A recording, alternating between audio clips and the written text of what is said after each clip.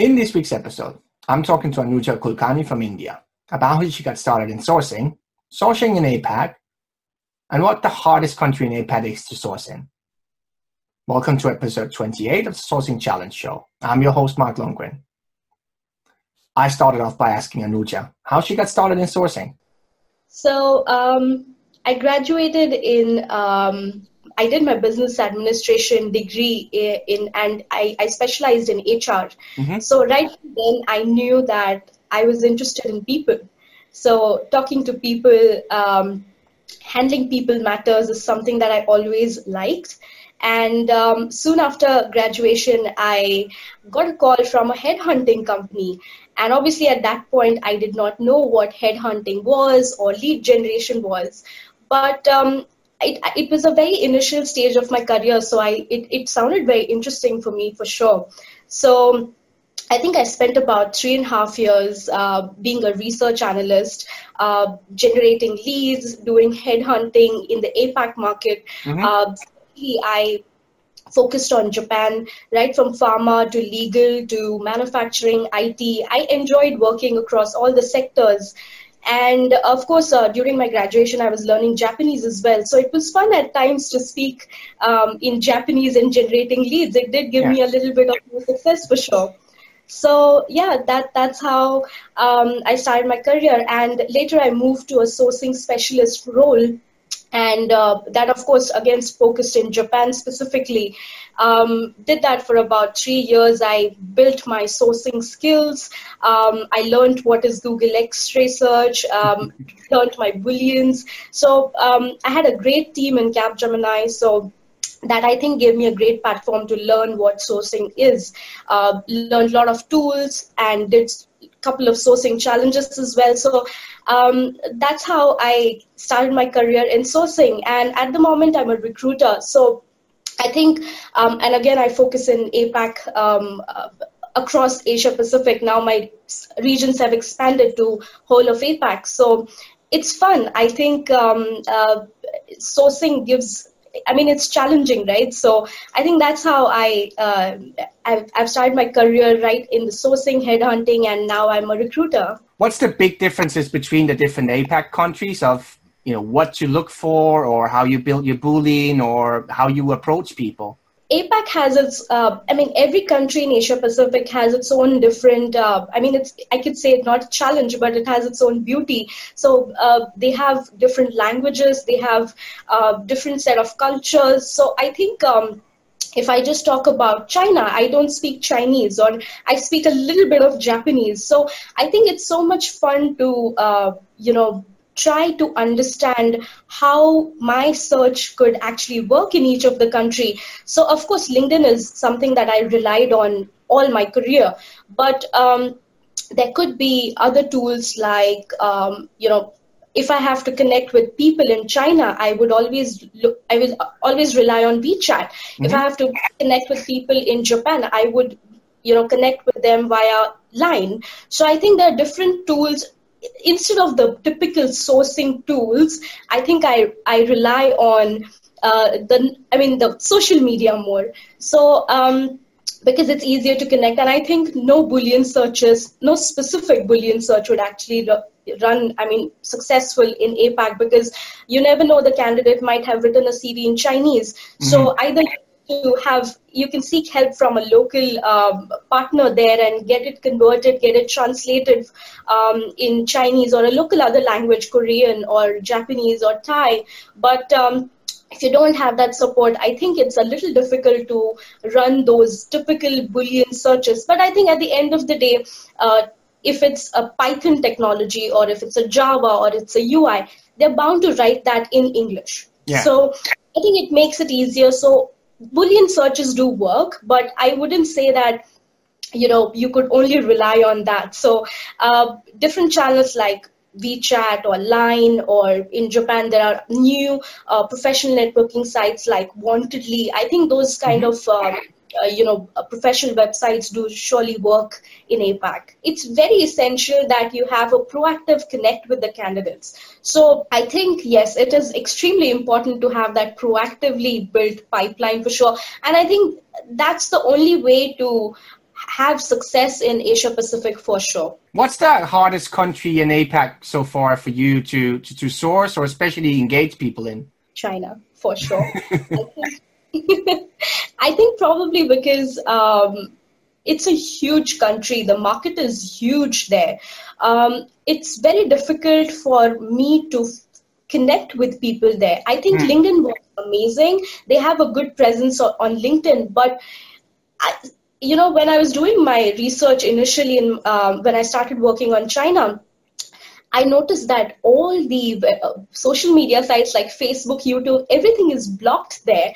So obviously they have their own government restrictions. So I kept wondering what works there. So that's how I actually came down to a conclusion that, through my research, I just found out that WeChat works there or Weibo works there. That's like the micro-blogging site that they have. Or Renren works there. But again, it all comes down to the language, right? It's all in Chinese. At the end of the day, you would always find that button on a Google's bar where it translates translate the content for you. So I think China is very difficult. I do get responses via LinkedIn.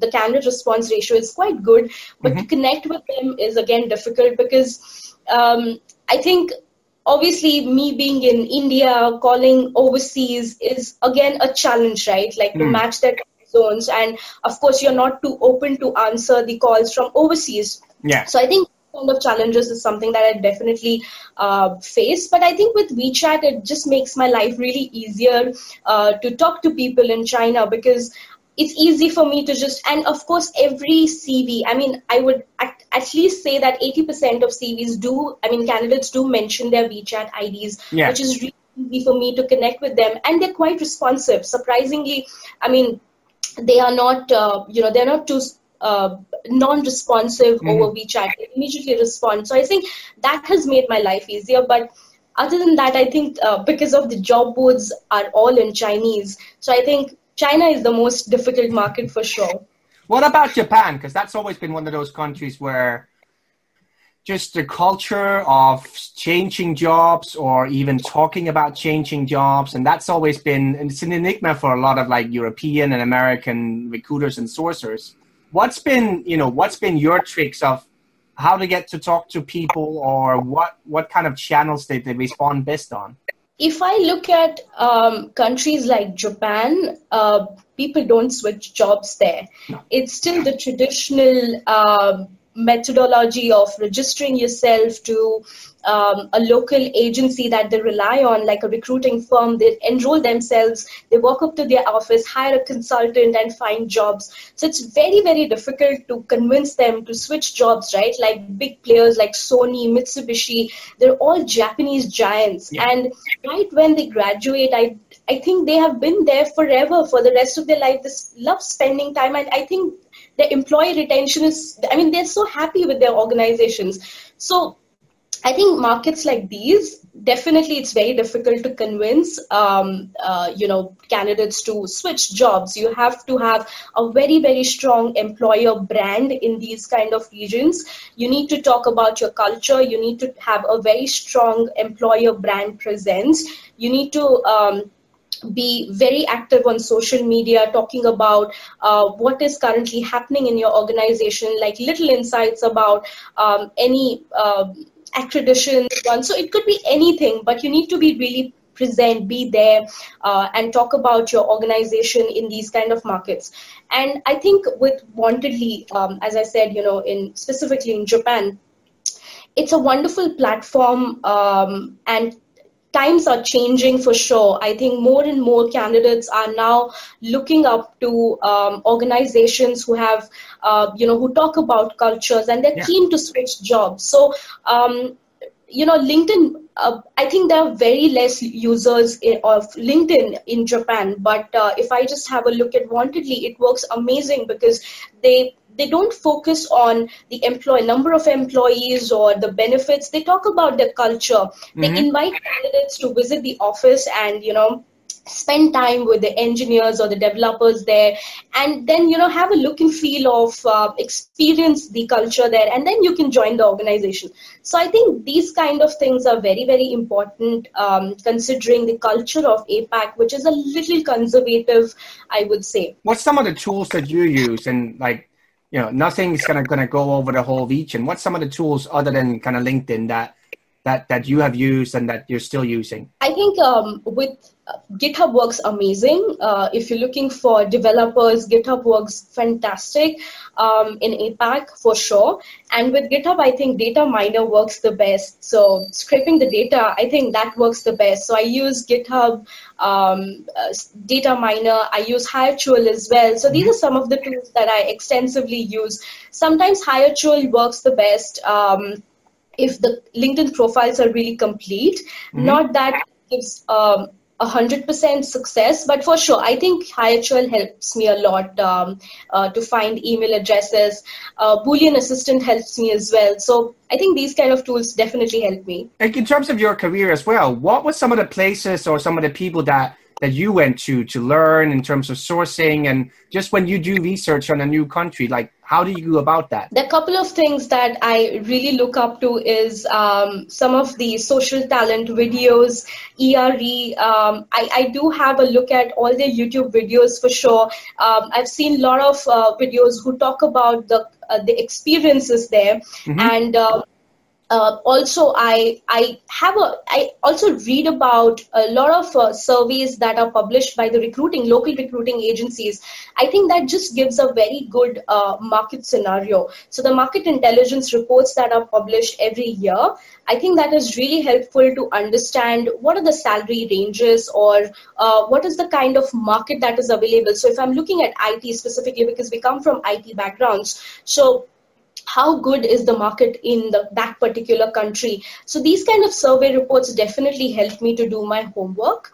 And of course, LinkedIn Insights, I think that's a wonderful way of looking at your competition, who's where. I think that helps a lot. So when I have to, work on a new country, I really rely on LinkedIn Insights for sure. And what's something exciting that you're working on now, or, that you're going to be working on that? I think recently, a couple of months ago, I was a speaker at TASCON, and that was something I really enjoyed. I enjoyed being on the other side of the audience, right, which I never had experienced, but I think I really enjoyed talking about and taking through the Asia Pacific as a region. So my topic was basically decoding APAC, and I was talking about the cultures, the challenges, and how what are the different things that you could do to be successful in Asia Pacific as a region, right from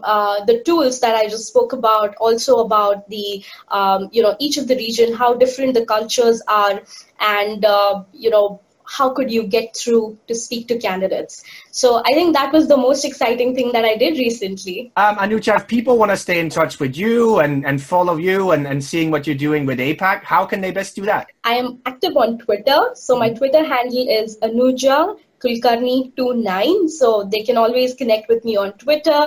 And also I'm very active on LinkedIn as well. So they can search for my name, Anuja Kulkani. I think I'm very active on LinkedIn as well. Thank you very much. And I look forward to talking to you again. Likewise. Thank you. Okay.